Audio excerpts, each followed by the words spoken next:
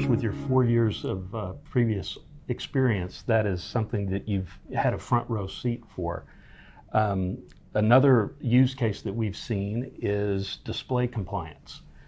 In the brick and mortar world, if the item is not in front of you, then you're not actually going to buy it. Right. That's part of the replenishment use case, but it's making sure that there's one of every style and possibly every color on the floor.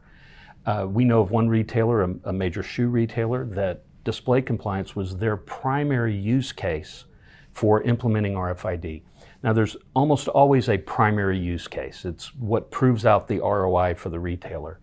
Once you have that primary use case, you now have a foundation, a technological foundation that allows you to add on the other use cases a lot less, for a lot less money, and the ROI of the incremental use cases is a lot better.